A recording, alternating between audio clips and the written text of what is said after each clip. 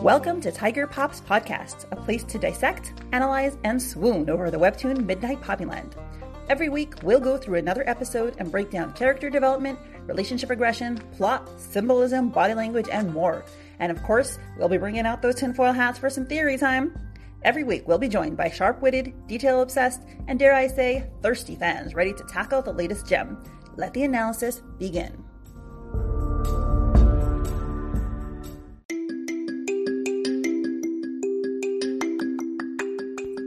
I want to let you know about a treat we have for this episode and most upcoming episodes. You can now view the video recording of this episode on the Tiger Pops YouTube channel. So if you want to watch the host faces as we discuss the episode, you can head over to YouTube and search for Tiger Pops Podcast to enjoy. See you there!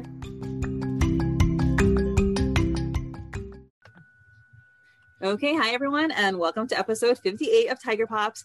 And this is a very special and sad episode because it is the last episode before the hiatus. And we're all going to be very sad, but happy and looking forward to season 2. So speaking of which, we are going to be, besides for introducing ourselves, saying which character we want to see more of in season 2 and whose backstory we want to understand more.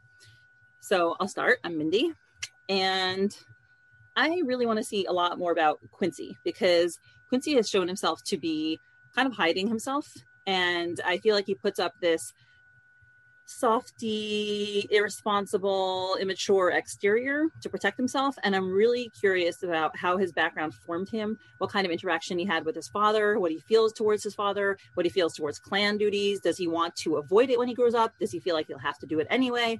What's his relationship like with Tora? What was it like when they were younger? So I'm really curious about that. I agree. That is like one of the, I would say that's one of the top for me. And I'll just go. So I'm Rissa. I do the Midnight Poppyland fanfill episodes, and I love this podcast, and I'm so excited to do this chapter. I would say for me, Officer Lane. Like, she's been kind of in the background, but I want to know kind of what's up with her. Like, when is she going to pop up? Because we know it's going to happen. Probably tied in with Goliath, but we'll have to wait and see. And plus, she's gorgeous. When I went back to look at her picture, I was like shook. I was like, oh, so pretty. But everyone's so pretty. Let's be real. The guys, the girls, everyone. It's kind of like Hollywood, where like every character just happens to be gorgeous. Yeah, like, oh, why? Like, love it. I'm Aislene Schufeld. I'm from the Midnight Poppyland fan group on Facebook. And then I also host a Twitch stream called The Feminist Critique. And the character that I want to check out is, one, Goliath, but also Gyu. I want to know more about him and like his backstory, why he has so many jobs, how did he get those terrible tattoos, and just also, you know, that one part earlier on where he got really upset and said that Quincy and Tora had saved him. I want to find out what that's about. Yeah. Oh, I guess I'll introduce myself now. So I'm Tanya. I'm from a very small town of Utah. I just randomly stumbled upon this while just searching for something to read while I'm a stay-at-home mom and have a bunch of kids just driving me up the wall. Gotta have something to do. But I immediately fell in love with it. And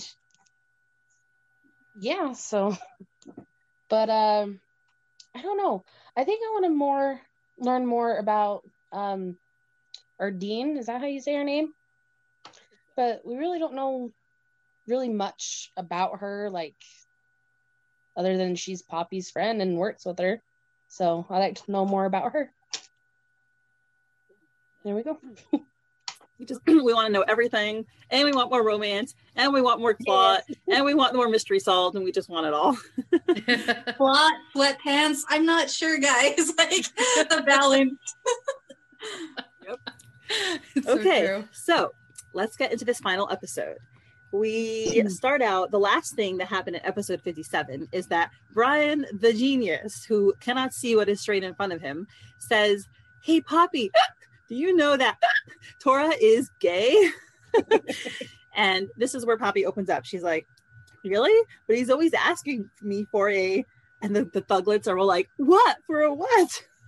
They're looking completely shocked and like kind of like their lives depend on this, which I'm starting to suspect that at this point they all want Tora's attention and they feel like it would be a personal affront to them if he wasn't gay and interested in them. It's kind of the impression I'm getting. Oh no. And Poppy's like, sweating nervously because now she's looking back at all the times he asked her for a kiss, but she doesn't say kiss, she says kith, and it's so cute. The time on the rooftop, the time at Regina's Peak, the time in his apartment, the time right now in the cave. Stunning, gorgeous images. And she's like, for a gun. Very believable. Sure, Tora's asking you for a gun.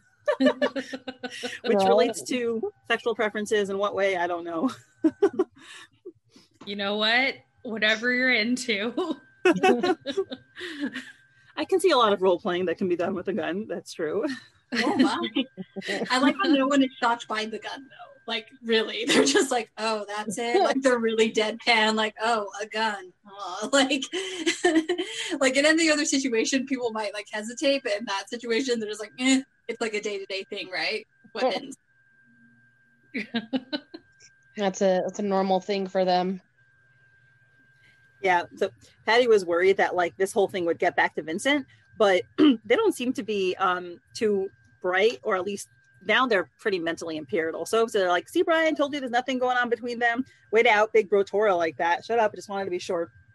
So okay, they do have a little bit of the sense that like, okay, they can't out him, but they're also like, they're concerned. They're like, they don't want Tora to be straight. I think this is, I don't know, they're funny guys. They've been eyeing Tori and Poppy and wondering to themselves, but then they're like, no, for sure he's gay. These guys are just really funny. And I find their conviction more funny in light of the fact that when they were playing pool, which was like 2 weeks ago, they were like, oh my God, he's gay, really? And like then 2 weeks later, now they're totally convinced that he's gay. Like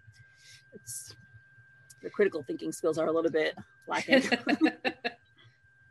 That's why they're thuglets. They're not full thug. They're the thuglets. They're not quite there yet. They're like, I think they really respect Tora and also probably have, boy crushes on him and just like a lot of feels around that.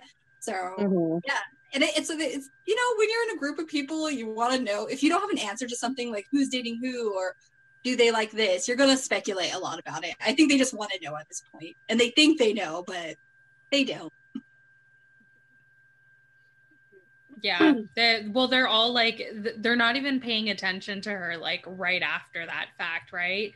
Because like Poppy's just staring down at her phone and she has like that little grin on her face, and it's really cute. And because she knows he's not gay, but yeah. And they're all like, they're joking around with each other like, you're dead, bro, you're dead. No, I won't be if nobody tells him. So again, like the fear of Tora, the fear that he strikes in their heart. So now, right, Poppy is looking down at her phone and we're wondering, what is she looking at on her phone? So now we get into a flashback of what happened when she asked him to put the necklace on her. So I think, Aislene, were you doing that part? Yeah. So she kind of like, they're back at the like cave part, right? And she mentions to him that, she wants to wear it around her neck. And that when she's given gifts, she tends to actually like to use them rather than, put them off to the side or, for it to be like a nice little paperweight or something, right? Yeah. To be forgotten. And, but she has like this conviction in her eyes, about like, wanting to make sure that he is okay with giving this pretty important gift to her. At least that's how she feels. Yeah. Profanity Teller was saying, so the fact that she put the necklace in a heart-shaped box and she's asking him again, she's like, are you sure you want to give your heart to me? And it's just so sweet. Aww. Pretty on the nose. It's cute. He looks like he's a little bit shocked that that's what, she would want. Like, she would want to keep something that meant so much to him, close to her. And he just has, I don't know, looks like a shocked, surprised look on his face. Mm-hmm. I think you're right. Well, like what we've seen before too, because I think I said this when we were talking about it in that episode, that the reason why he gave it to her was because he thought he was gonna die. Like he knew what was coming up. So and Poppy's not stupid. Like we already know this about her. She sees a lot more. So I feel like she kind of knows, but she also thought she was never gonna see him again, right? So she just kind of wanted to like make sure that this was actually the case, you know? Mm-hmm. And he just kind of like stares at it. And then he tells her to turn around. And it just, my heart. It's really sweet. He doesn't, this is, I think, a part of Torah that we all like. It's like, this is the taking control Torah, like I guess you could say the alpha Torah, right? He doesn't say, okay, I'll put it on. And he obviously is very sensitive in many ways, and we love that sensitivity as well. But we also like, a lot of people like domineering men and, the whole mafia guy. And this to me was him expressing that. He's like, turn around, and very like kind of commandeering, in control, assertive. Yeah, exactly. And, she does exactly that, right? And he starts putting it on her neck. But she's got her phone out, and it looks like she's just kind of like staring at it while she's waiting for him to do that. But what she's secretly doing is taking a picture of him so that she has, because I feel like he really is the sort of guy that who you would like point a camera at him, he'd be like, no pictures, please, right? So like that. It's very hard to get him to take pictures. Yeah. I feel like he definitely would just be like, yeah, no pictures whatsoever, right? But for anybody that knows, like you do like having at least one picture of somebody that you love, right? Yeah. Even if it is, in that moment. And for people who don't like pictures, you regret it not taking the pictures when you had that chance, right? Like you were too much in the moment. So she just wants to capture like this moment to remember it so that there is something. And, Paula pointed out this amazing parallelism where in the very first episode of the season, Torah is taking one of the first episodes, Torah sneakily takes a picture of her, and now she's sneakily taking a picture of him. I didn't even think about that. Oh my God. Such perfect closure. There's a lot of people pointed out a lot of really cool closures between like the first episode and the last episode that we'll get to, but it's like, oh, I love that. I didn't even think about that. Oh my God. I love that too. I also love how there are definitely details within these frames. Like you can still see the nail polish on Torah's hand, which is great. You can also see his big ass man hands that are the envy of the fandom. But you get to see a lot of his hands. There's some hands going on in this episode. You see more shots of them, and I'm like, Lily knew that there's certain parts of the anatomy. I mean, his whole body, but there's some fan appreciation of this chapter, is what I'm saying. Because a lot of people love his fangs, and his fangs are in that picture. Oh yeah, dude, I love his little fangs. I have to like look at my teeth and like how prominent are our fangs?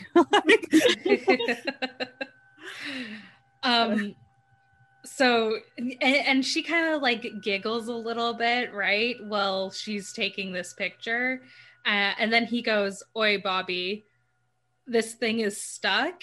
Because he can't get the clasp, and it's because of he's got big hands. And if you've ever like tried to get a necklace on that's like just been a real pain in the butt, or the clasp is too small and you're just like fiddling with it, it's the worst. You're like, just get on me.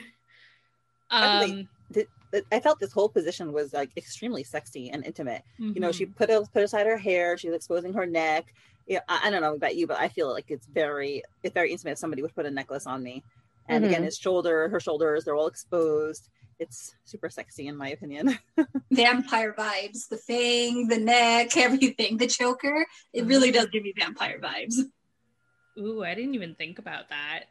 Yeah, just like the whole. I don't know if it was meant to, but it has little nods to. But if anyone loves Buffy, I'm Buffy obsessed, so probably making a leap there. But yes, even nail I polish, too am like the Buffy vampires were nail Yeah. But he ends up like, apparently it's stuck and he can't like get it. He can't like hook it together, right? And she's like, how is it stuck? And he's like, I don't know, I just can't do the thing. And she's like, well, don't force it, like don't force the clef. And he's like, don't worry, I got this. But he doesn't got this. No. He ends up breaking the necklace, and then it's just and I find too, like when Lily draws them kind of more simplistic, like she does in this, moment, it's to kind of convey that that this is a silly part, you know what I mean? Mm-hmm. If that makes any sense. Yeah. Oh yeah, it's definitely used. That's in a lot of artwork. That's a way to express comedy, is to simplify the features and have them have those kind of blank round eyes, and it just because it looks sillier when they look more simple like that. And his face right there it's pretty derpastic, so I love it too. He's just so focused, and it doesn't work. His man hands crushed it. He was too strong. Yeah. So And then she gets like little tears in her eyes, and I'm just like, no, Poppy. Oh. So I think, you were mentioning that it's supposed to be funny, and it is funny because a lot of people relate to, like, the guy's like, no, I can do it. And then he breaks it, like totally relate to that. But I think there's also a lot of symbolism, and there's symbolism in what Poppy's about to say also. But even before that, Danny was pointing out that, Tora is trying to do this without help, right? He's trying to initiate a relationship without help. And he wants to force the pieces together so badly, right? He wants him and Poppy to be together. And Poppy just told him last episode, slow down. I can't do this now. I'm not ready for a relationship now. And she tells him here also, Tora, don't force it. Let me try. And he's like, no, I'll do it. And he ends up breaking it, right? So, it's a lesson about relationships. If you try too hard to push it when it's not ready, it won't work.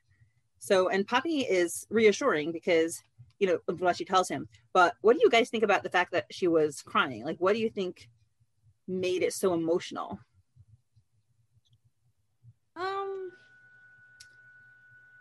I think it's because she wanted to have this as like a reminder about him around her neck, and then because the clasp is broken, there's no way of like fixing it. Oh, maybe it's like there's no way of fixing this broken relationship. Maybe she's feeling like it definitely is a very special moment for her, and she feels like it's symbolic of like, oh, is something going to go wrong between us? That could be. I think so. Nordor was also thinking, besides for thinking this, is that maybe the chain itself, and some people asked that last episode, maybe the chain itself is sentimental to her, and that's why she, put it on this particular chain. Maybe it's from her mom, her dad, I don't know, her grandma. Yeah. So maybe something about the chain itself is special.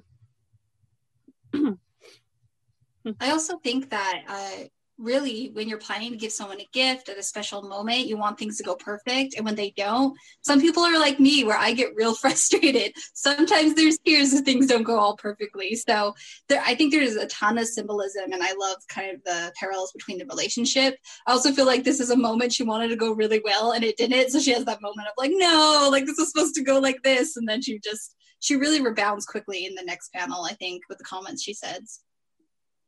Oh yeah, absolutely. Like he ends up like swearing, and he's like, sorry, I don't know my own strength sometime. And she's like, well, I haven't used it for so long, are you trying to reattach it? Because even though it's like broken, he's still trying, and that's like kind of adorable in a way. So I guess with that line, with that line that she hasn't used it for so long, that kind of maybe that it's an old chain, so it possibly could have came from her dad or something, so.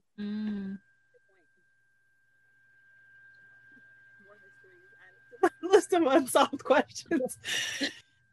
I'm just staring at these panels. This is just so, I just love this moment, really. But I love how the scene turns around too. because Tora's still just sitting there all sad.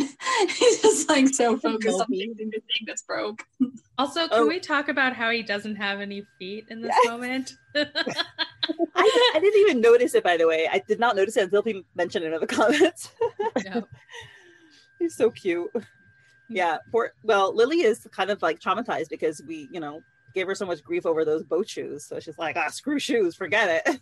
You know what? It's so funny because somebody actually mentioned it. Nicole, one of the mods, mentioned that, and I was like, well, at least it wasn't those boat shoes. And she's like, true. Those boat shoes weren't actually that bad. So, I always just figured like his feet were just crossed like inwards, and that's why we couldn't see his shoes. But that's what I thought. A lot. That's very backbendy crossing, and his ankles would be extremely flexible if he actually twisted them in like that. But yoga pose. I didn't notice it. I look up here, guys. Like my focus is like the chest, the face, the arms. I didn't see the missing feet, but maybe he has camo socks, because like that's what happens. Like you go into the club and you get cool socks. It's a gift. I don't know, any excuse to make this look good, but these things happen. Like little things like Photoshop can be wonky, webtoons itself upload can be wonky, so you guys are cool for catching it. But yeah, she ends up like, pointing out that like, hey, it's not going to work. Like the metal piece is broken. And he's just like, well, crap. Like, and then she's like, it's really okay. Like, don't worry about it. And he just kind of like is staring at it almost like, I don't know. It feels like he's defeated almost. I don't know. And then he's like, are you going to toss it away now? And then she says, of course not. And like, I think if we're, going to put it as like the relationship, right? He's asking, are you going to toss this relationship away? And she's like, well, no, like it's still a thing. It's just take some time. Let's fix it up. Right. Anna was saying, in this world, if something is broken, you toss it away. Yeah. You put any effort into it. And it's interesting. I think a lot about, she gives a whole long thing, but I think a lot about marriage, because I've been married for almost 11 years now. And there have been times where I felt like tossing my husband away. Let's just say that. And he's more patient, so he didn't really feel like tossing me away. But, you don't toss something away just because it gives you trouble, especially if it's a good cord to begin with. So exactly. You recycle it. I'm sorry. That was a really bad joke. Trying to think of how you recycle a relationship. But you fix it. No, you work on it. Yeah, exactly. You add bolsters, you add supports, sometimes you have to toss it in the fire and melt it down and fill it up again from new, but you keep it. And she does kind of like mention that of like the form might have changed, but its essence is still the same. And he's just kind of like he's just watching her in that moment, and they're quiet. And then it's not until like she puts her hand on his and she's like, anyways, happy birthday to us. And well, she was speaking to him. She was speaking to him directly about them in that moment. That's what I really felt about it. And I love his smile, because the fandom was so worried about this scene, because everyone before was like, where's the necklace? Like screaming to each other. Like, what happened? They thought the scene would go horribly, but I actually think there was a lot of maturity, which I love this comic for, is that it's pacing itself in a mature way. I don't think we get a lot that in like fantasy novels or webtoons. So like this, it's very sincere and sweet, and I like that. I know everyone wants the passion, and I think that will come, but I love the cuteness. I think it's realistic though, like with real relationships do take time and effort, and they're not like movies where it's like, okay, we're gonna take the two of you and now you kiss. An hour and a half. Yeah, my favorite thing to see in novels, and it's hard to do this because like novels in terms of you're building up a point. You know, if it's a romance, then the point kind of is, you know, the couple is falling in love. But I like to see what happens afterwards, especially because, like I said, you know, I'm married, and like there's so much of life that happens afterwards. So one of my favorite novels, for example, like that I saw in Little Women, when Meg gets married, a lot of the there's a couple of chapters devoted to her and John and how they struggle. And as someone, like, I want to write, so I kind of want to write a series, because I don't want things to stop at the end of the romance. I want there to be books about like the relationship as it progresses and all the growth and difficulties that happen afterwards. Yeah, and I think that's something that we don't see a lot in like media in general, is the after effects.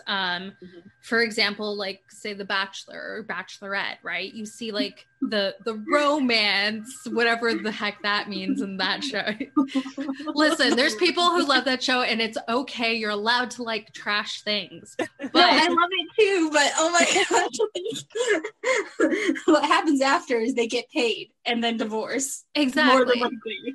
Exactly, right? So like, but we have like this weird notion in our head from like media in general that like, you know, two people like get together, fall in love, and then they live happily ever after. And that's not the reality of this situation. That's not like, and anybody who's married or is in a long-term relationship can attest to that, right? That, you know, life isn't perfect afterwards. And I would like to see that more in media, about the slow burn and, you know, the two people coming together and working it out, and, you know, all of their problems in between, because that's real life for you. I think sorry, go ahead, Rissa. No, just real quick. I just think really we are kind of spoon-fed. A lot of people can predict what's going to happen in a webtoon, in a story, because there's a formula that's used, and it's very like, once they kiss, they go to this, they go to that, and then they'll have, you know, the after effect where they'll have 5 kids or whatever, you know, or the, what is it, the last chapter, the prologue, the prologue, prequels before, prologue, But I like Lily's work because I'm not able to guess everything. And when she does pace it, it's in a way that I'm like, oh, it's not instant gratification. So that's all I wanted to add, is like, that's why I like it, is because it's not giving me everything, but it's just giving me enough to keep. I mean, I'll stay with this till the end. I'm here for it. And if you notice, Patty was saying how, you know, it's kind of a little bit of the opposite of what I was saying, where Victoria's trying to force the relationship, but she's slowing him down, right? She's telling him no. And she did the same thing with Jewelry, right? Jewelry tried to push her into having like a physical relationship with him when she wasn't ready. And that's why he left her, because he wasn't willing to wait. And in such a cowardly way too. He wasn't willing to break up with her either and be honest with her. He just dangled her along and cheated on her. But Tora is willing to wait. She's telling him, I'm not ready, you know, and he says he's okay with that. He's like, we'll wait until you're ready. And he doesn't even, you know, not even for sex, but even just for a relationship between them, or for her to see themselves as in a relationship, because they clearly are in some kind of relationship, but she doesn't want to label it. And he's just patient. And the smile that he gives her, to me, this is like the first genuine smile that I've seen him have that's not mocking. I don't know if it's the first. He definitely smiled before, but it's the sweetest smile that I've seen on his face, and the most boyish and happy and healthy that I've seen him. And I just love it. And she, you know, she still has her arm on him, and it's just such a tender, affectionate, connected moment. Yeah, I love this. I could stare at it forever. Yeah. And so like we go back to her looking at her phone and reflecting on this, and, you know, the little blushy blush, right? And then she looks up from her phone and sees that Tora's standing by Quincy and Gyu, and then he looks over, and then he puts his, you know, hands to his lips, right? Like he's gonna do a smoke, and of course that means a kiss. So or I guess in this case, kiss. And then she puts her phone up, and like all the dudes are staring at that moment, and then he kind of like looks back and and blushes and pretends that he wasn't doing that at all. Oh yeah, like he even blushes, right? Which is Quincy looks confused. He does. I feel like he blushed too, because like he only zones in on Poppy, but then he sees everyone else around and is like, okay. Like, guys, look at these. I just love it. Some of them are in love, obviously. Obviously, this is Tori's harem in the back. The Thuglets are part of his groupies, but I also love how Quincy totally saw it and he's just kind of like, what's happening? What's going on? Do you think that any of those dudes were like, is he looking at me? Oh, yeah. So, Totally were. They totally were. They were like, this is my moment. One of them, at least one. Yes. These poor guys. They're hilarious. Self-delusional, adorable, hopeless. So now we get into the piggyback scene and we have a whole great monologue with Poppy. So who's doing the piggyback? I got it. Okay. So we go through the monologue and it starts that I'd lay in bed in the dark, pillows damp and vision blurry, and I'd ask myself, is this really love? And it starts on this kind of somber, romantic moment. We see the above shot of the street. We go over to Poppy, a little tipsy, running over to Erdine and Pinky saying, piggyback ride. And she totally is about to like hop on there. And Pinky's face of terror is probably a highlight of this shot. He's just like, oh no. If you've had friends who do this, people are freaking heavy. And if you pile them on, like I've done this with my gal pals, like it's not a joke. So I feel for Pinky right there. So when two people jump on your back is a bit, but I love the comedy of Pinky in that moment, because I think all of us were wondering, where did Erdine and Pinky go off to? So we get to have a little more closure, like, oh, they're still there. We didn't know if they would head off into the night, wink, wink. You know what I mean? They might still could happen. The night is young. We then, oh, sorry. Yeah, no, I was just laughing. No, it's fine. Okay, and then we go to the next panel. It says, is love supposed to make you feel anxious and fearful, insignificant and small? And I'll stop there because I feel like that resonates with me personally, but I think a lot of people, when you're just trying to figure out like what love is or how it should be for you. Mm-hmm. And then, of course, we have their piggyback ride too. Talking about her time with jewelry, right? She says like she used to, her pillow is damp from crying, and her vision was blurry from crying. She used to cry when she was with jewelry and feel anxious, fearful, insignificant, and small. And that's awful. And I have to say, like, I was lucky enough never to have a bad relationship, because my husband was my first relationship, really. But I know a lot of people do relate to this, and this is just a terrible, like, yes. It feels so horrible that this is how Poppy felt. And I guess you can understand why she's nervous about getting into a relationship with Tora if this is what she experienced with jewelry. It can be damaging. I was in an emotionally abusive relationship for 2 years, and it gives you horrible trust issues. Like, you have someone sitting there saying that they love you and all this stuff that's just a bunch of lies.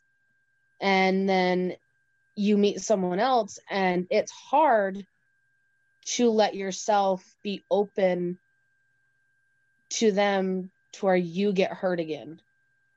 It's the fear of it's going to be a recycled, repeat mess. And it's not fun to go through. So, yeah. So I feel that. So. Yeah, I feel the same. I went through something similar too, and it's rough. It's super, super rough when I think it's even harder when you're a realist and you're thinking like, well, maybe this should be what I should expect. No one can be perfect, but then you start making excuses for stuff.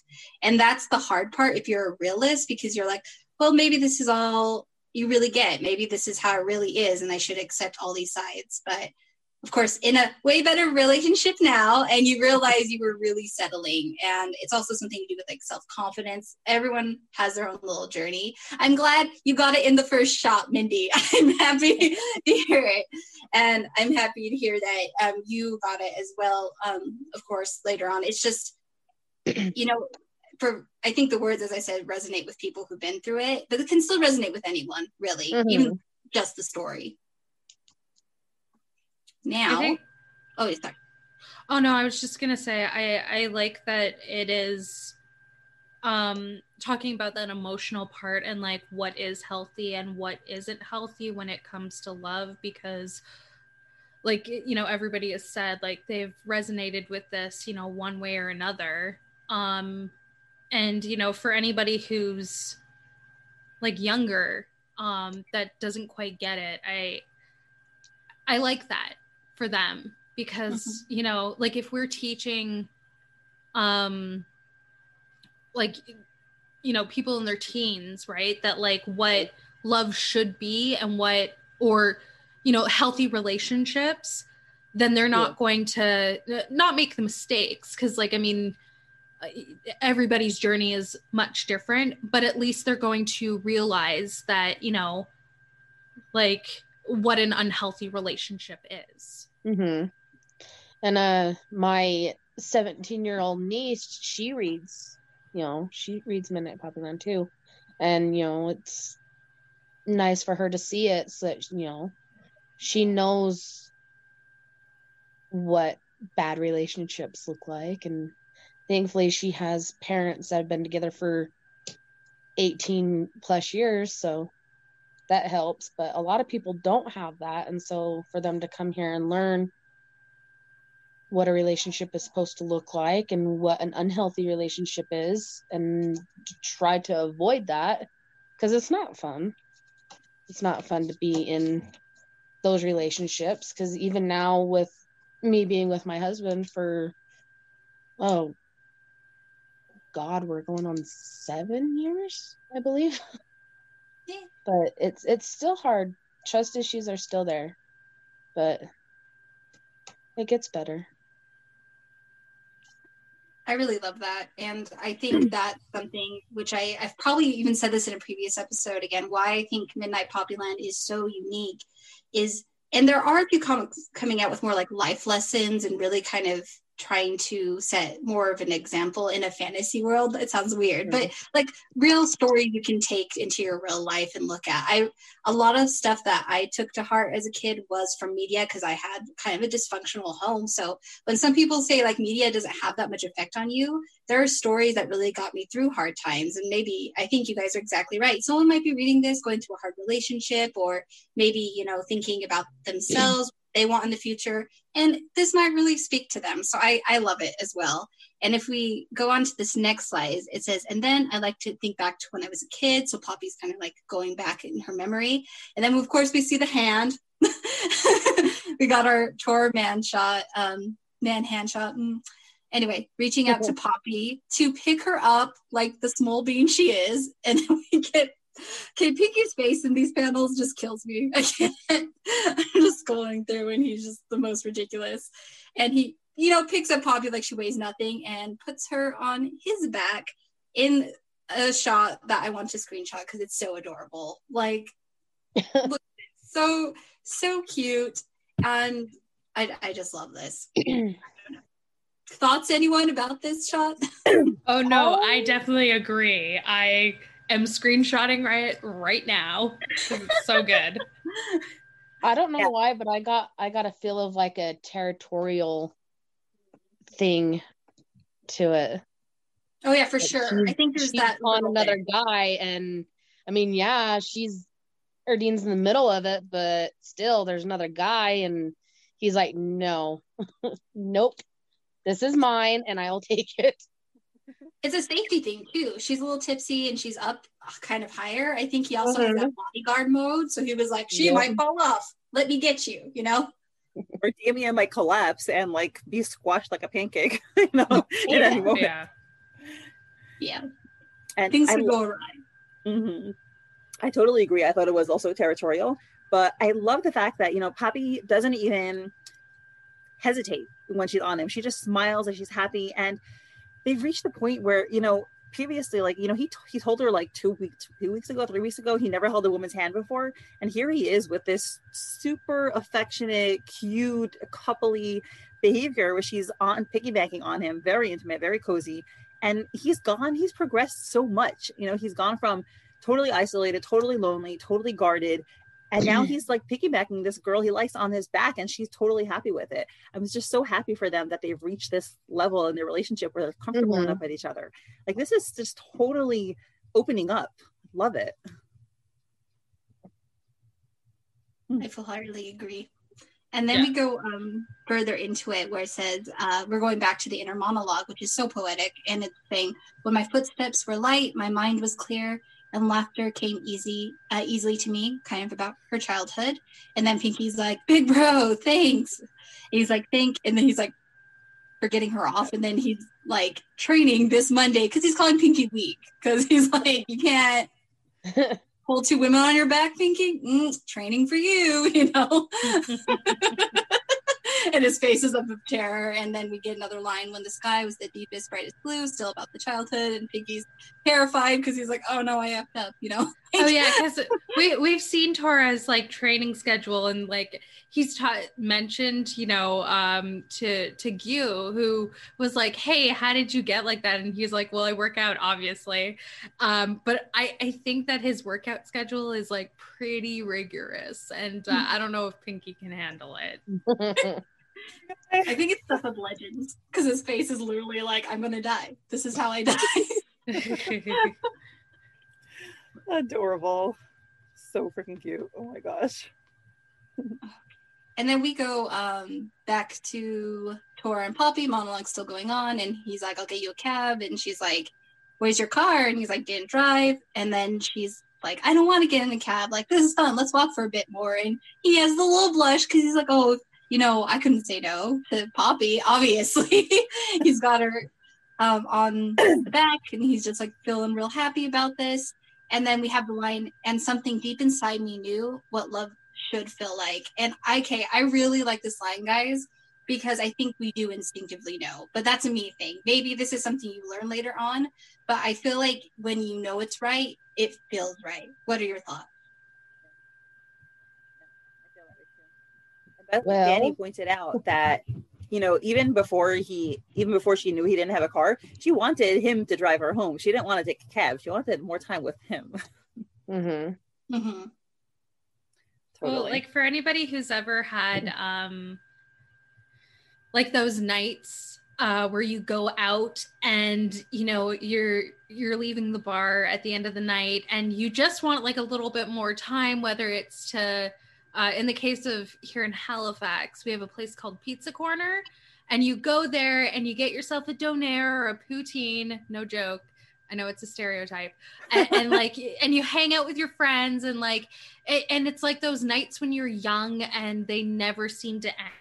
I feel that's what this night, it's the days. It's like that joy of like having, like being tipsy but not like too drunk, and you feel like that joy deep inside of you, that like of like youth, and like does that make sense? Like there's no care in the world. They're just you're enjoying the moment. Yeah, you're enjoying the moment. You're hanging out with your friends, or in this case, somebody that she's really interested in, that she just wants to spend time with him and, hang on to his back. And yeah. It's funny because I want to tell a story I found very funny. So when I read this, I was thinking, Poppy wants to spend more time with him because like she likes him and she wants to be together with him. And I just remember feeling like this feeling of relief that I have a husband to come home to, that someone like, I don't have to like ask him, oh, can you spend more time with me? Or like, I want to be with you a little longer. Like we live together. And I remember my husband telling me this story when he was younger. He had a friend who was like, oh, I don't want to settle down because I want to have my options open. I want to have like as many girls as possible. And my husband looked at him and he's like, you don't have any girls at all now. He's like, if you would have one, you would at least have one girl. The delusion of choice. Illusion. So anyway, so it's nice to, I'm happy about the fact that I have someone to come home to. Yeah, it's definitely comforting for sure. And I think right now they're enjoying their birthday. And Poppy says, "You were so swell back there, Tora," and he's like, "Back there? Where?" And then we go on again with the love is patient, love is kind. As I was saying, like, I think innately we know what love is and how it should feel to us, but I think that is a journey, and she's going through it, and she's thinking about it right now. And then Poppy goes on, like, when you came in and swooped me up and led me into the club like some mafia boss. And she's just talking about, the whole scene. And not even those scary bouncers tried to stop you. And that was so badass and sweet at the same time. So she's just like, Tori, you're the bestest. And then we have love is understanding, compassion and forgiveness. And then we go to Tora's face. And he's like, hold on tight, you're falling off. And then she's like, have you always been such a suck up? And we go more into... I think he's asking her that. Oh, is it? Oh, yeah, okay. I think so, because of what she says. Oh, yeah. And he's like, have you always been such a suck up? And then we go into more of the quote that says, love makes you feel expansive, not contracted, and it gives you space to relax and to breathe and to relax. So I this is so poetic, guys. I loved this part, the monologue. Obviously, like, we know a lot of it's from Corinthians. So, it's a very well-known phrases that are really beautiful. Is it from Corinthians? I didn't know that. I'm not even Christian, but I'm pretty sure it's from somewhere in the New Testament. And it does. Well, that's the thing. I don't know. The love is patient, love is kind. I've heard that before, and I feel like I was like, I've heard that somewhere. I think it's the Bible, but I don't know. So yeah, let me look it up. Love is patient, love is kind. It is Corinthians 13:4-8. Love is patient, love is kind. It does not envy, it does not boast, it is not proud, it does not dishonor others, it is not self-seeking, it is not easily angered, keeps no record of wrongs.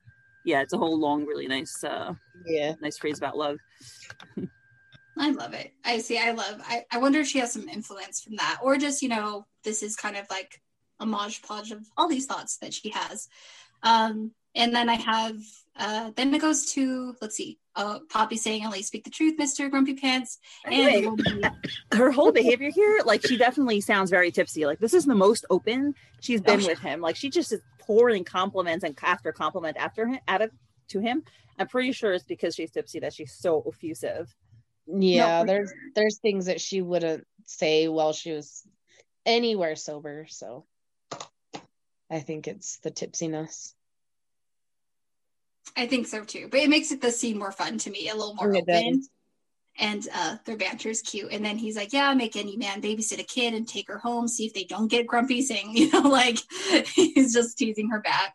And then we have more to make mistakes and to grow from them. And then she's like, "Keep saying that, but I don't think you see me as a kid at all," which is like kind of being a little flirty. And she's been pretty flirty all night. So yeah, Mm-hmm. the flirt is not stopping. So do you guys notice how he's holding her hair? So he's leaning forward and her legs are straight. So usually when you hold someone on the piggyback, you pick their legs up, right? But who was it that pointed out? I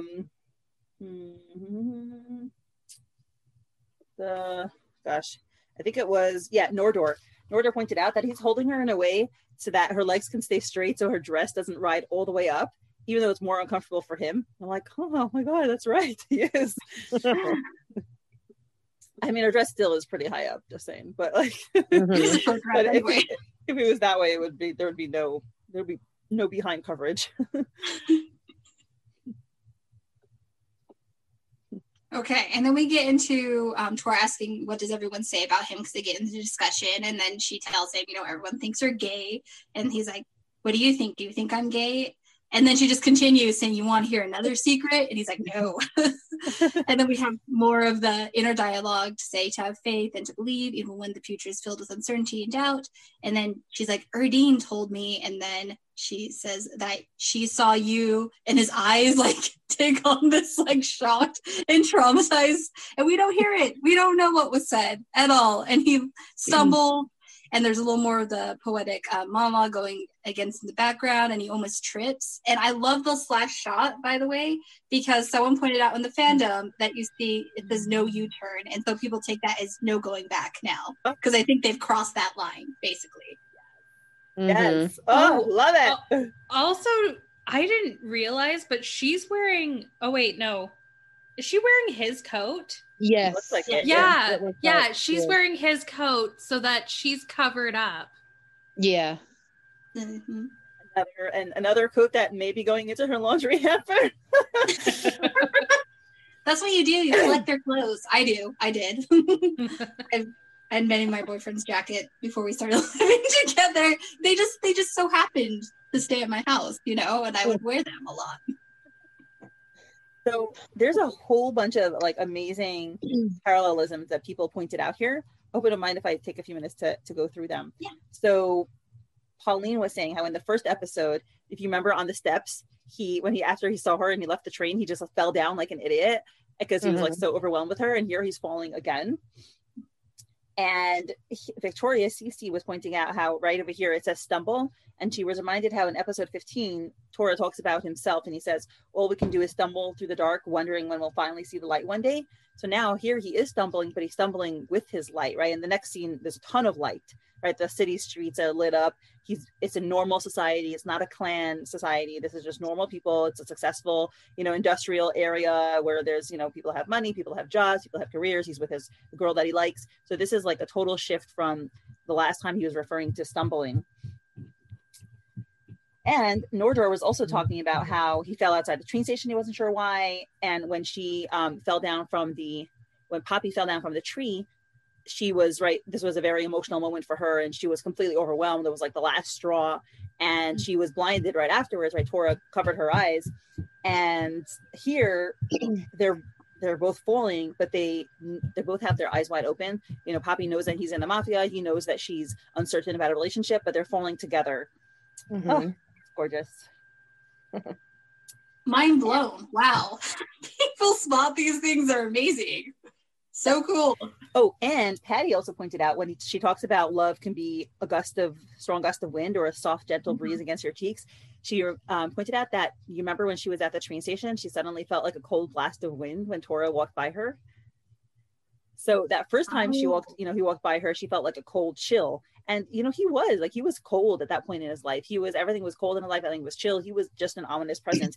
And now he's like a soft, gentle breeze against your cheeks. And their cheeks are probably close together at this moment. It's gorgeous. Too fresh. Yeah. Okay. Wait, guys, now we have to come up with theories. What do you think she told him that Erdine saw? Oh, yeah. I'm wondering if she might have seen him kiss or maybe something along that line. I don't know. I don't think he would have stumbled that much. I don't know. Because he knew that already. Checking her out. Like, I think that could be something, like staring at, the ladies or something. Something that you don't want people to notice. As you were saying, maybe she saw him drooling while he was looking at her, because remember at the beginning of the club, he definitely was drooling. Actual drooling. Yeah. Oh, God. And I think Shaniel and Emery both said maybe she saw that he had a hard on when he was looking at Poppy or when he was kissing Poppy. Which I could totally see Poppy saying now, because she seems to be like, I said, tipsy and flirtatious right now. Yeah. And Nordor said the most hilarious thing. She's like, "Oh, Erdine saw that you can take your feet off." She knows the truth. Yeah. Listen. He is just very flexible. Okay, he does yoga, obviously. Jeez. Wait, have we ever seen his feet? Because besides, maybe he has what's it called? Biopic feet? No, what is it? What is the word called? Whatever, metal feet. Maybe like in his torturous fits, maybe he cut off his feet. Okay, that's terrible. I know it's very gruesome. Forget it. This isn't Full Metal Alchemist. Hey, sorry, no. He's a cyborg. It was supposed to be funny and then it got really gross. So no. He's a cyborg. That's what I'm going to believe now. He's too perfect. He's a robot. It makes perfect sense to me. And his robot feet come off. There we go. Mystery solved.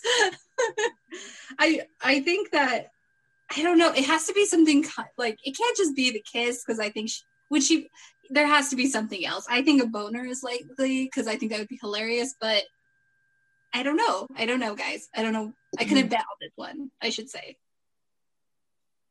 Good question. I honestly haven't answered because I have no idea. I have no idea what, Erdine saw that has Tora all freaked out in that moment where he's like, ugh, internally screaming.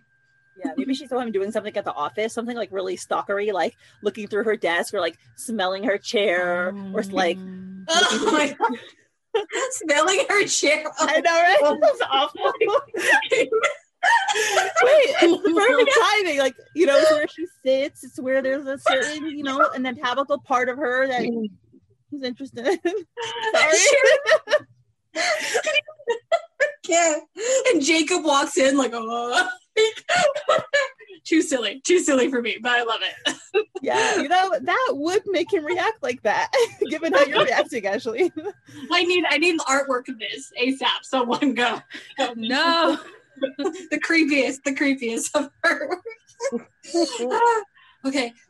Anyway, oh yeah. Now I'm gonna pass on the reading of the chapter. Who's next?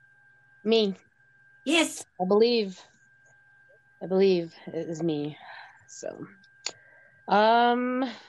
then we see a car driving down the road. It says, "You decided your place or mine." We see inside the car, it's little Quincy with some unknown persons. I thought it was the club owner. Did you guys think it's the club owner? I think it looks like him. Oh, but I don't know if he was possibly. wearing the same outfit, though. I think the club owner was wearing a vest. I think it is. Maybe, yeah, you might be right. I'm going to go backtrack and go to the chapter while you read. I'm going to try to find it. Quincy says, "Just a minute, Pumpkin, trying to get a hold of someone." He's like, "Sure, let me know soon. We're exiting the highway." And then Quincy just looks concerned, worried.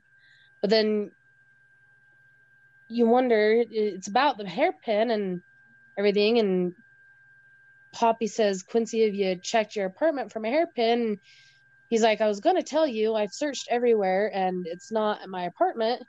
If it's really missing, I could get you a replacement. Those are just red crystal beads, right?"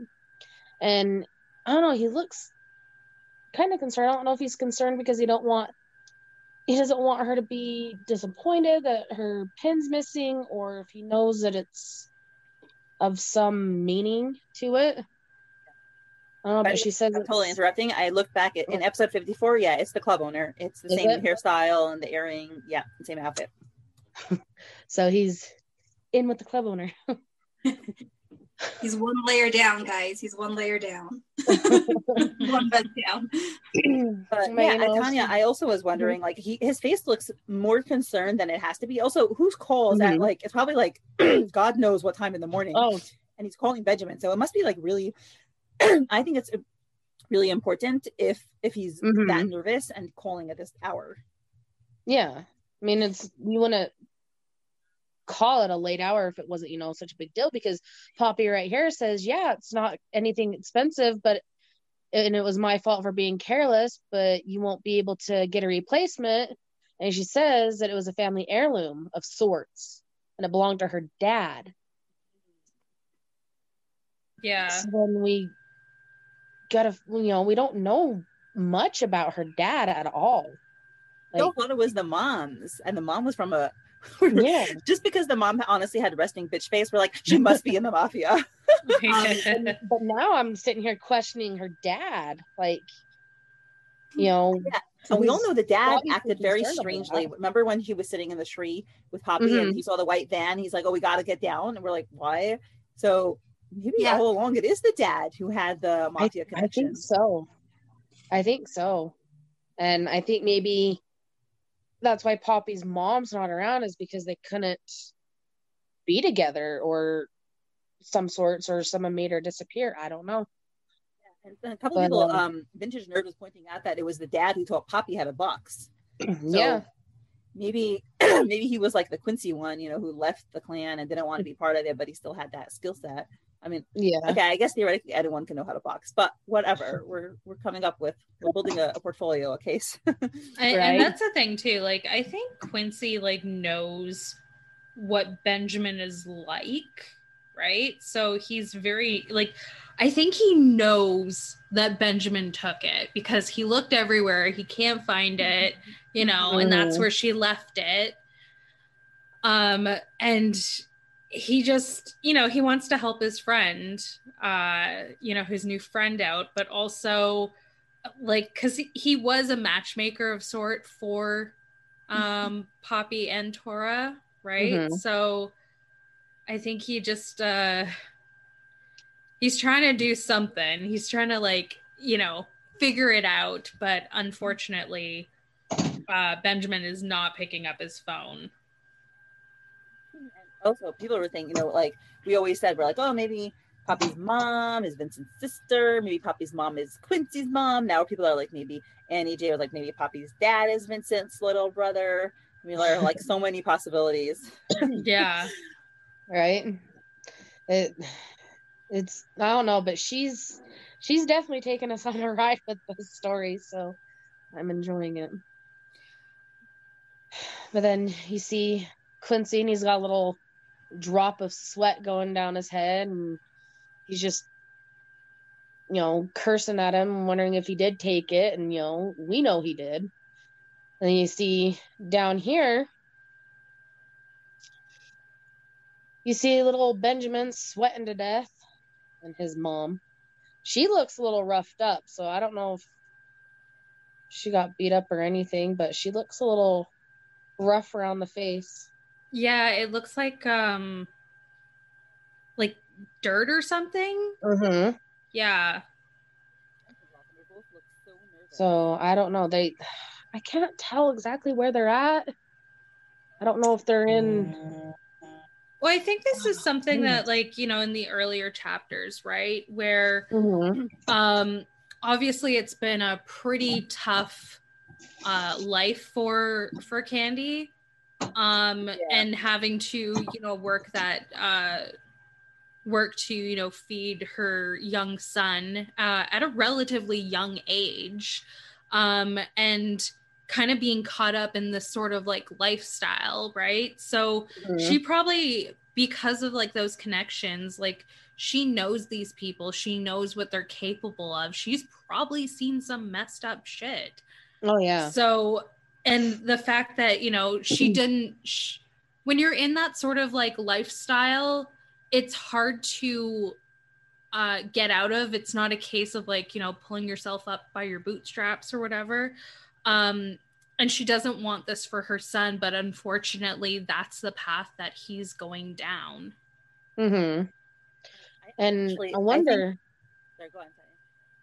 if they're they're obviously pawning it, the pin, but I'm wondering if she's all scuffed up too, possibly owing money to someone, and this is his way to help her. Here's the very weird thing, right? So she told him before, right? He's like, oh, as soon as I earn enough money, I'll get you out of here. And she's like, oh, Ben, don't be naive. Which made me think that her debt to the clan, or her reason that she works at Club Miracle, is not monetary alone. I think that there's another reason. But also, I think Candy would not be here pawning this jewel off, which she probably knows or suspects is stolen.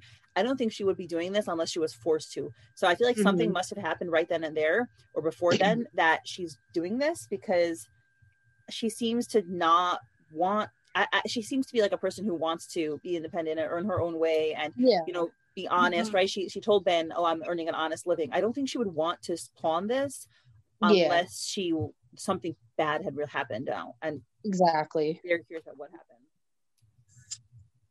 Yeah, I definitely agree.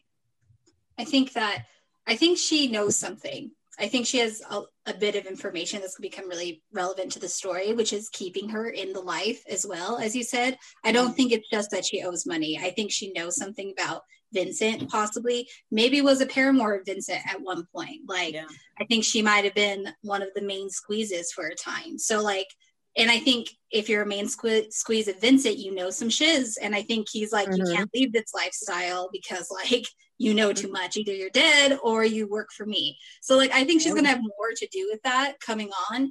And I definitely think she'll have some connection to Goliath. Not sure what that's going to be yet. Right. Sorry, that's a little too tinfoily. Wow. Yeah. She's very defeated here. She looks much younger. She doesn't have her makeup on. She is wearing just a tank top and leggings or something. She looks very like something happened. Yeah. And this whole scene, so Christina Egan was saying that Christina knows Asia that Ben may have signed him and his mom's death on the dotted line. Like this whole scenario, I mean, and you're going to it like with the people around, they look very, very shady. And maybe they know, you know, it looks like they're appraising it just as a jewelry piece, but maybe, you know, we all suspect it's clan related because it looks like the Baltimore crest. So maybe there's, you know, this will arouse suspicion, like where do you get this? And, you know, we were all thinking like the notebook isn't going to be the thing to incriminate Poppy, but maybe it's this, you know, this pin. And, you know, like now she'll be in danger. Where's it from? And how did you get this? And Poppy will be pursued. And people in the back were like, oh, is that person in back Claude? But I don't think so. But Danny was like, you know, the Poppy's mom theory. Darla made this amazing post with like all the females that ever appear in Minute Poppy. She's like, oh, maybe, you know, all the Poppy mom suspects.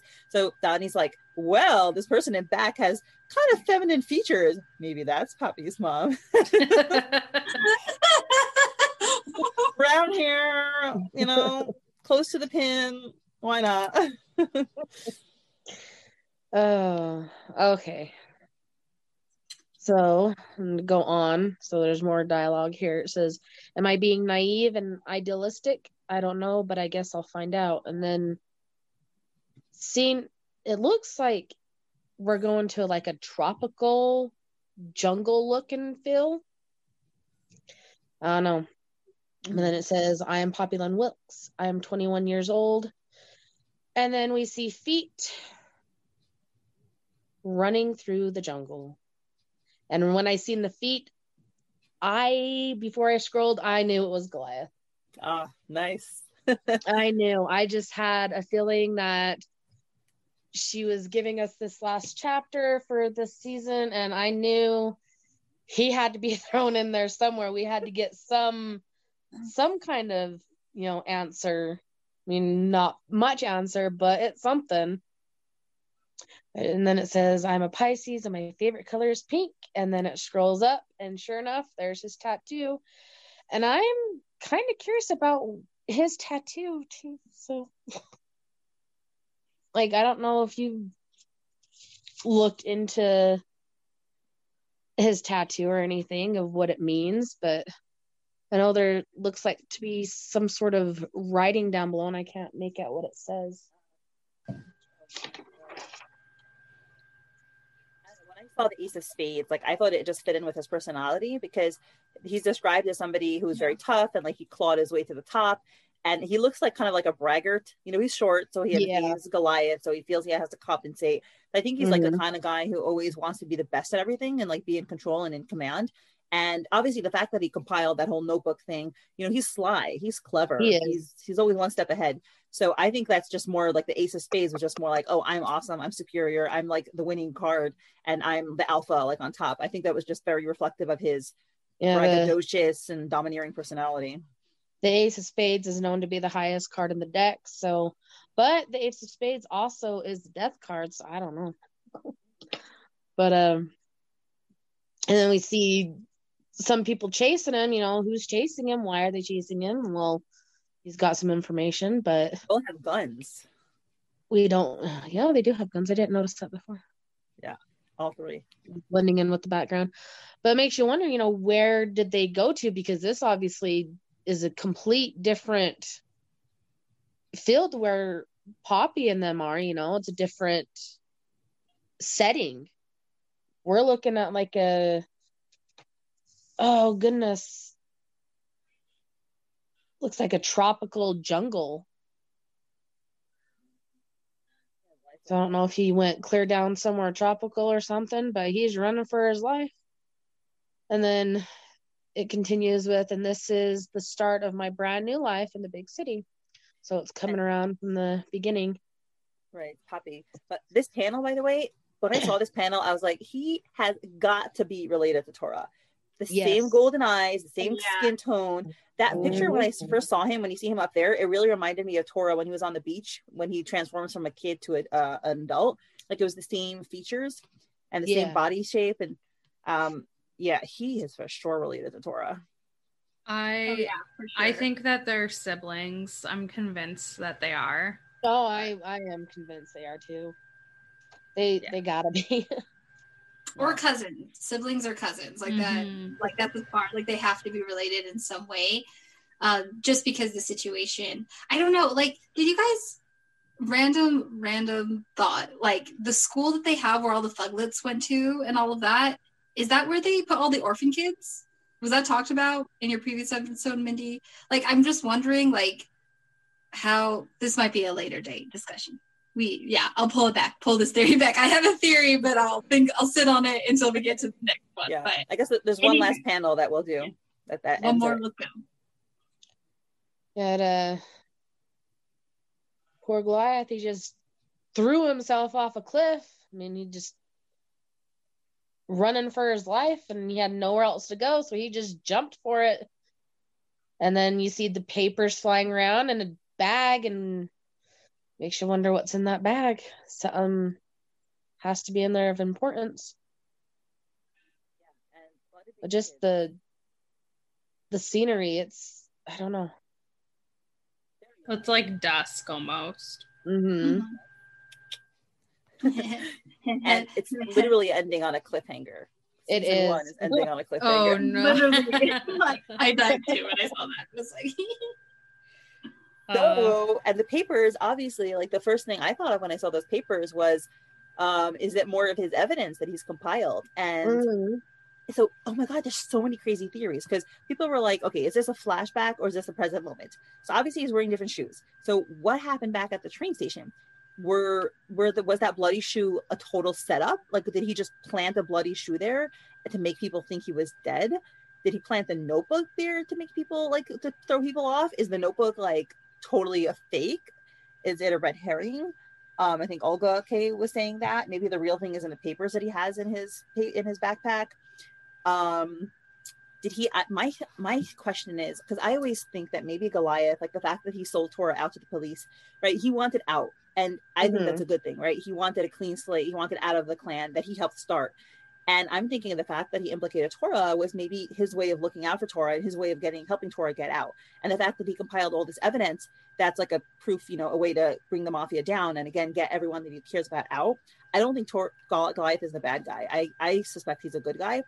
And maybe this, he got Tora to come there, right? And this person I actually didn't write down. It was someone on Facebook. I don't remember who. She said, Tora seemed remarkably unconcerned when he got there and he saw the bloody shoe. He didn't then proceed to scour the bushes and look for Goliath. He just followed Poppy. And I was like, I thought he would be a little more careful and look around more for Goliath. So maybe he recognized like there was something about that shoe and the papers that made him realize, oh, Goliath's not really in trouble, or Goliath set this up as a sign for me, or like there's some kind of hint.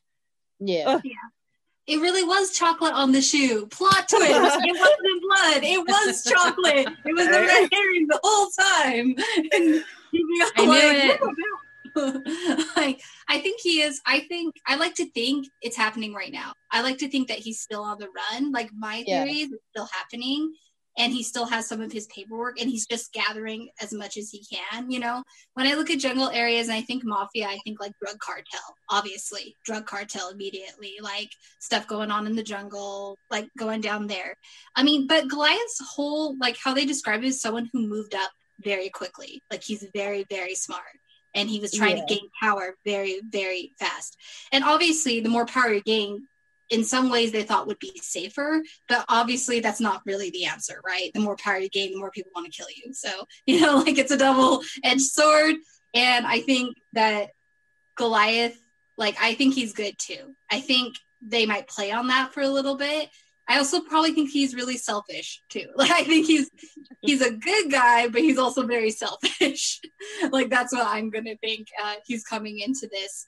But yeah, I thought the same thing. Like, why isn't Tor like more emotionally distraught about this whole situation? Like, why is he like, oh, Goliath, what have you done now? Like, he's not like, no tears, no anything. And you could say that's his tough mafia facade, but yeah, I think the game is afoot. It's still afoot, guys. I think too, though, like because he seemed like he was pretty pissed off at Goliath. Like even, when he checked his phone and he was like, "Oh, what does this asshole want?" Right? Mhm. So I think and we kind of saw, what maybe Tora might be pissed off at Goliath for, like in the long run. But yeah, I just I feel like maybe he's not that concerned only because it's not really anything of his concern. It isn't really something he's thinking about until somebody kind of mentions about it, or it's like something that's in the back of his head. I know that when Poppy first walked in on Joel cheating on her, for like the first, I don't know, 40 episodes until like they got to Regina's Peak, I was wondering why Poppy wasn't reacting to it. And then when we got to Regina's Peak, it was explained like, oh, she was pushing it down, she was avoiding it, she was busying herself with work.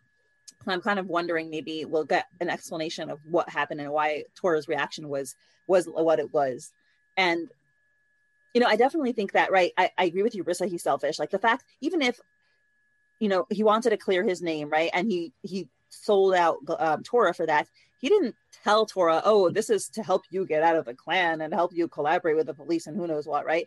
He clearly didn't tell him that because Tora was pissed off and he was known as like a double crosser, right? So I do think that maybe ultimately it is for the best that he sold him out, and because we suspect maybe there's a collaboration between him and Lane. But I totally agree. I think Goliath is selfish first, and I don't know what his arc is going to be, but maybe that is something that he has to redeem himself by learning to be selfless.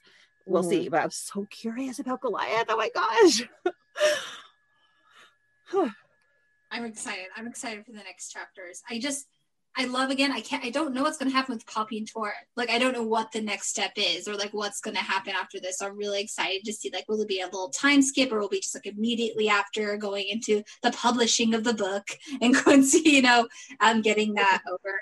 As you said, actually, Quincy was my other person. I really want to know more about him. I think he's very duplicitous, not in a bad way, but he has an on and off switch and he uses it. And I think we just haven't seen the mafia version of Quincy yet. Yes, I'm dying to see that.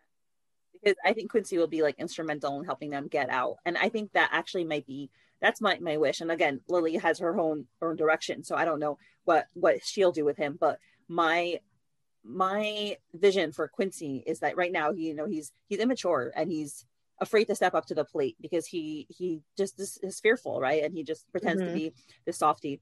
And I'm hoping that his growth will be that he learns to grow up and be mature and take responsibility and put himself in a situation where he is afraid and where he does stick out his neck and risk something to help the people that he loves. So that's what I'm really hoping to see out of Quincy. Me too.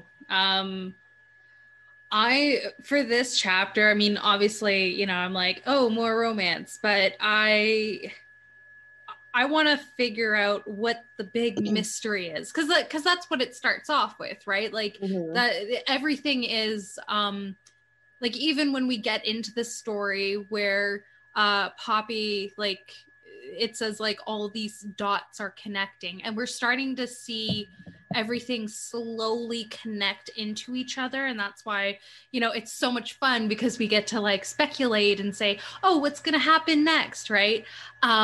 But I feel like with with the next, season, that we're going to start seeing these connections come together a little bit more. I definitely don't think we're going to find out everything with season 2. I feel like this is going to be a few seasons, later down the line, but I'm excited. I'm excited to see these connections slowly, like, and the guessing and the, coming together into one story. Oh yeah. I'm interested to see more of, like, I want to know, oh God, how do I word this? Like, I want to see Tora and the detective, how they really know each other. I mean, she is obviously been arrested, but I want to know if he's working with her to do whatever. I want to know more about that storyline, the mice and all the clubs and all that stuff, and who's all helping Tora do all this, because we know Tora's doing it. He got the mice, but I think he wants out. I mean, he does want out. He don't think he can get out unless something happens, but I'm hoping that's what Quincy helps along the lines of getting everyone out, because honestly, I don't think Quincy likes it either. He's not that type of person. He uses his name for power, but that's just because it strikes fear into people. But I don't think that's who he is and who he wants to be. Mm-hmm. I think that's true.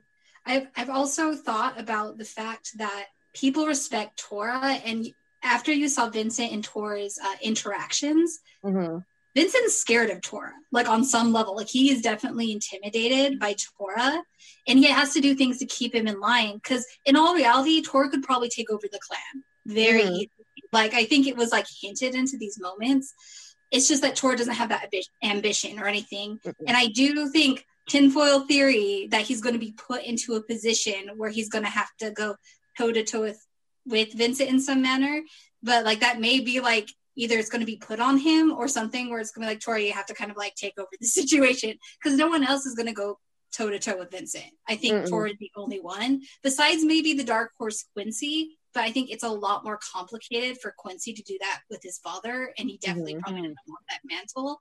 I just feel like Tori is going to get more into like unwillingly pulled into it, where it's kind of like, or Vincent gets more paranoid about Tora, like, why is he not coming back to the clan, and why is he hanging out with this girl? And now I'm like, really, like, what's going on? And he hasn't looked too deep into it. I'm scared for when Vincent actually takes an interest in Poppy, because at this point it's like here, and then it's probably going to be like, escalated. That's what I'm nervous for too, because obviously Tora's never been interested in anyone before, and then suddenly he is, and it's gonna make Vincent suspicious of who she is and why this girl, why her, why is she the first one that he's shown interest in, And especially I don't know if he'll try to use Poppy to hurt him. So I'm excited to see the interaction between Vincent and Quincy, because we haven't really seen that, other than, that brief moment when Tora was a child and like they, went to the beach or whatever, right? So we don't really know what Quincy is like with his father. Is there like a code switching there, right? Does he act different in front of his father? Like, because we've seen like a little bit of like Quincy when he does get a little bit more serious, right? So is that, what he does when it comes to his dad specifically, or, is he a disappointment to his dad? I don't know. Like it's when Vincent was talking to Tora, remember when he was in with his office, he's like, yeah, if people say you were my son, I kind of wished you were my son, because Quincy's like pathetic, basically, is what he was saying. Yeah. Just sad. I think he wants, every mob boss wants a successor, but I don't think Vincent sees Quincy as his successor. I think that's what he's grooming Tora to be, but Tora don't want to be. So I think he is disappointed in how Quincy is. I don't think he turned out how he wanted to be, so hence Tora. I think he might be if Vincent did that, he saw that at a very early age. Quincy was like 3, 4, right? Yeah. So that was pretty foresightful of Vincent to give him a credit. I guess he saw very young what his son was like, if that's what his plan was. Yeah, which sounds like it was. I also saw it as a double. Oh, sorry. Yeah, but Annie J was saying also, right? We were talking earlier about like how will Vincent react to Poppy, And if Poppy is a descendant or somehow related to the mafia, whether it's the Boltmans or her dad, a different side, or Quincy related to Quincy's mom, like who knows? If she is like from a mafia family, then it could kind of go along with the theory of Tora taking over, Tora being representing the king, right? The descendant of Ulan, and her being a mafia. So maybe it would be an appropriate takeover. Who knows? Who knows, right? Yeah, that's what I'm gonna see. I actually had a little different of take. I thought like for a while Vincent was living his double life and he kept Quincy out of it. Like everything he did to Tora was behind the scenes. He didn't really show Quincy that side. But it could have been because he could see that Quincy wasn't the kind of strong that was going to make a good mafia boss. So he just kept that always separate. I do think bloodline is probably important to him.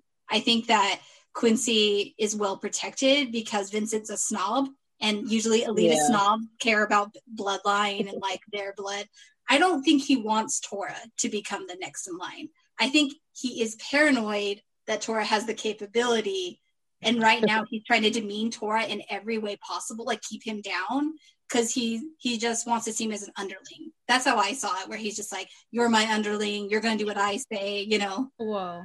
Because I mean, like earlier on, didn't he say like, what happens to a dog when it acts up? You kill it. And that's what he sees Tora as, like a tool, like to be used for the mafia. Yeah.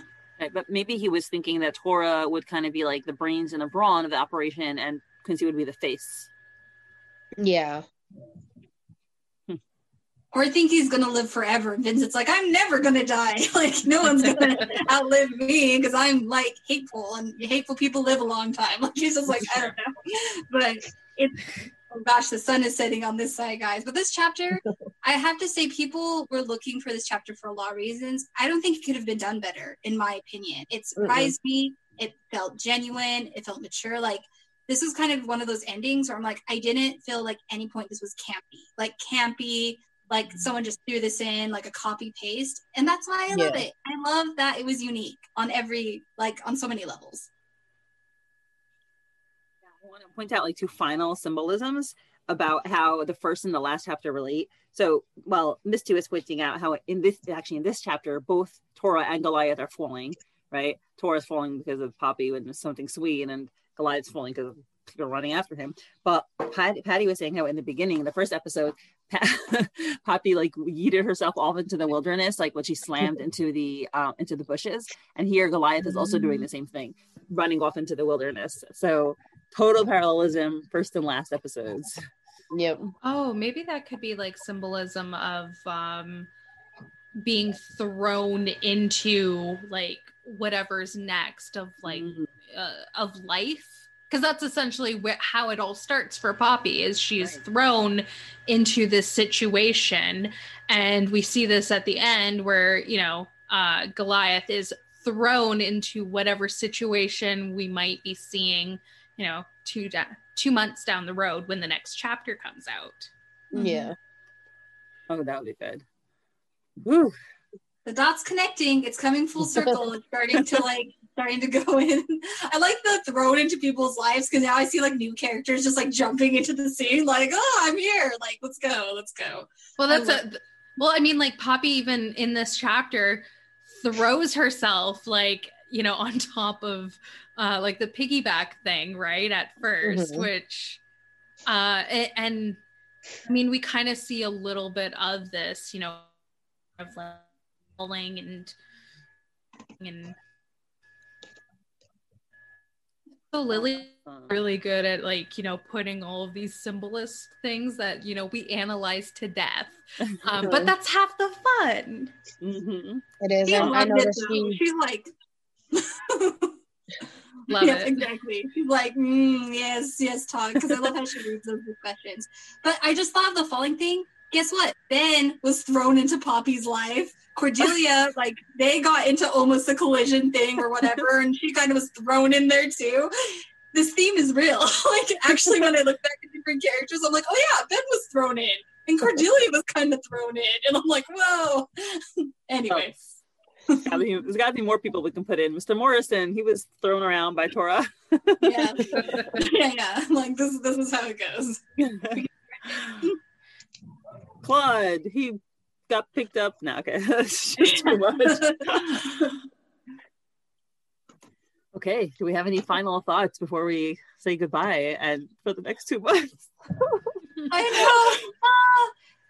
Facebook. All I know is that I'm going to go over and just start from the beginning and reread everything, because I've noticed that she doesn't put anything in the episode that's not supposed to mean anything. So if you go back and you find something new, it's got to mean something. So I like looking for just little teeny things that I might have missed along the way. So that's what I'm going to be doing. This is the time for fan fiction and fan art, Yes. and like really promoting our fandom within, because we have so much talent on different levels. Someone just posted a timeline of the whole story and had the chapters broken down by like days. And I was just like, this is amazing, the intelligence behind this. So anyone watching, just go to Facebook and like join the fandom. There's so many groups now. I only know 3, but I think in the meantime, I think people also started, I don't know if you probably all saw it, but like a thanks to Lily, like online thanks to Lily. I'll link it. Thanks for reminding me. I'll link it here. Yeah, you can write a message for free, or you can go on Ko-fi, or that little thing where you buy a coffee. It's like giving her a little tip essentially. But these are things you can do in the meantime.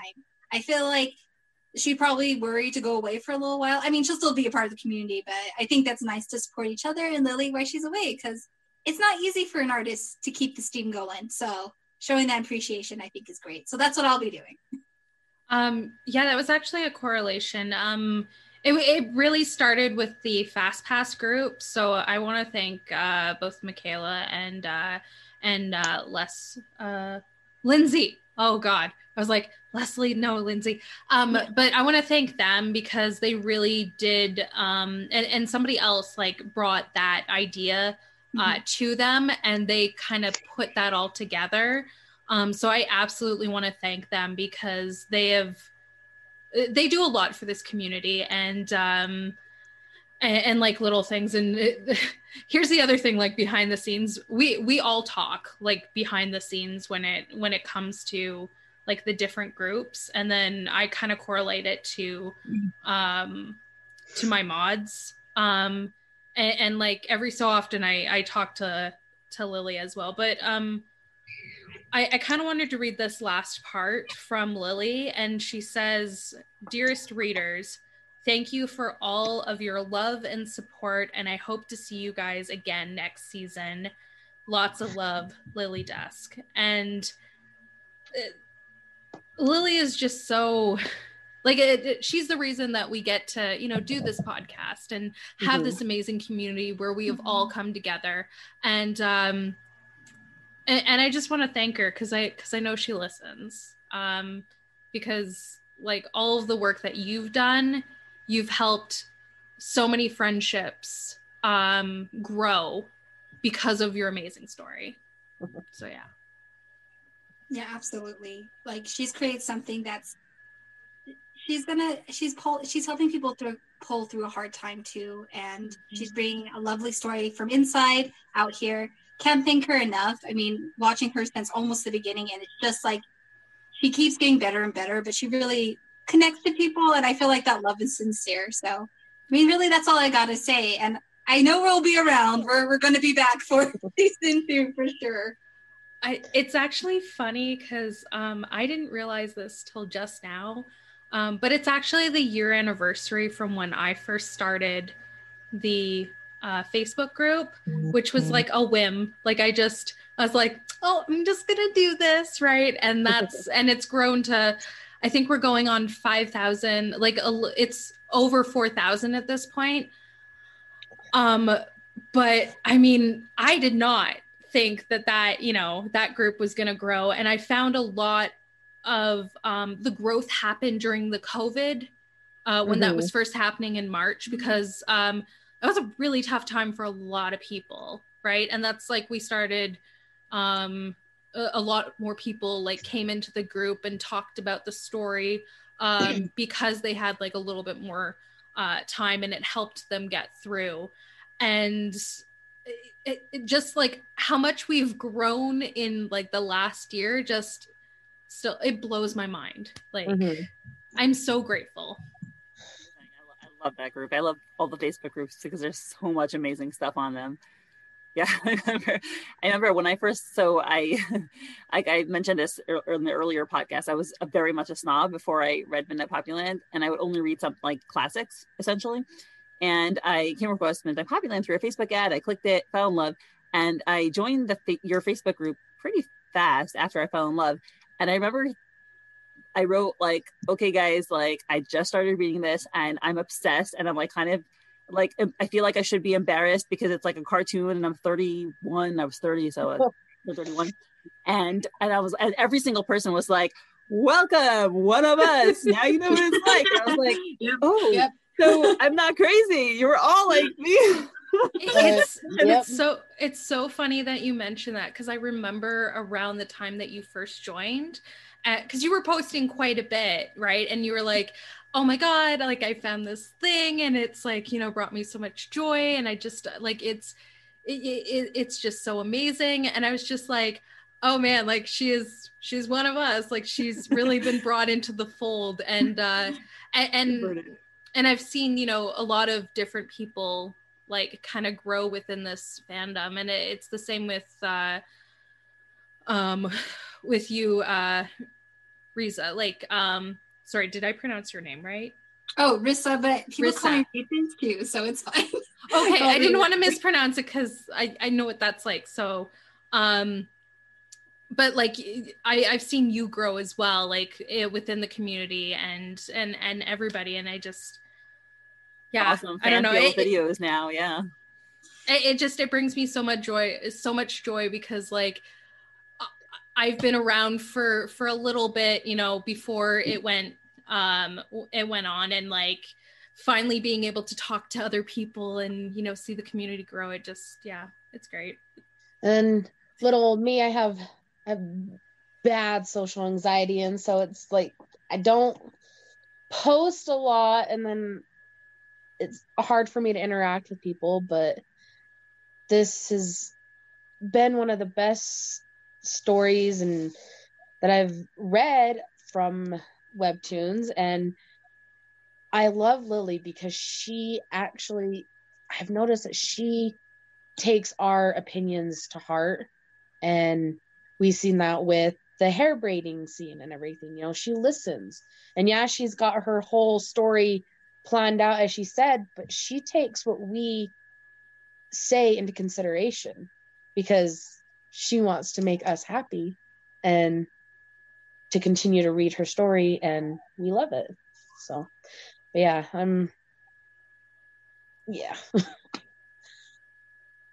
That's thank you so much for Tanya for coming on to the podcast for the first time, and be happy to have you again.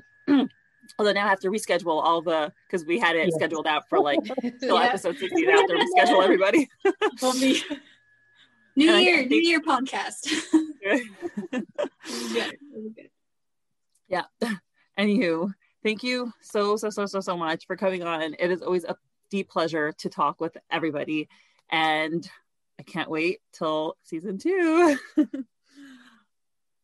Gonna be exciting. I can't wait to see what she has in store for us. So, yep. Okay, guys, have a good night. I'll see you in 2 months. Yeah. Bye. Bye. Bye.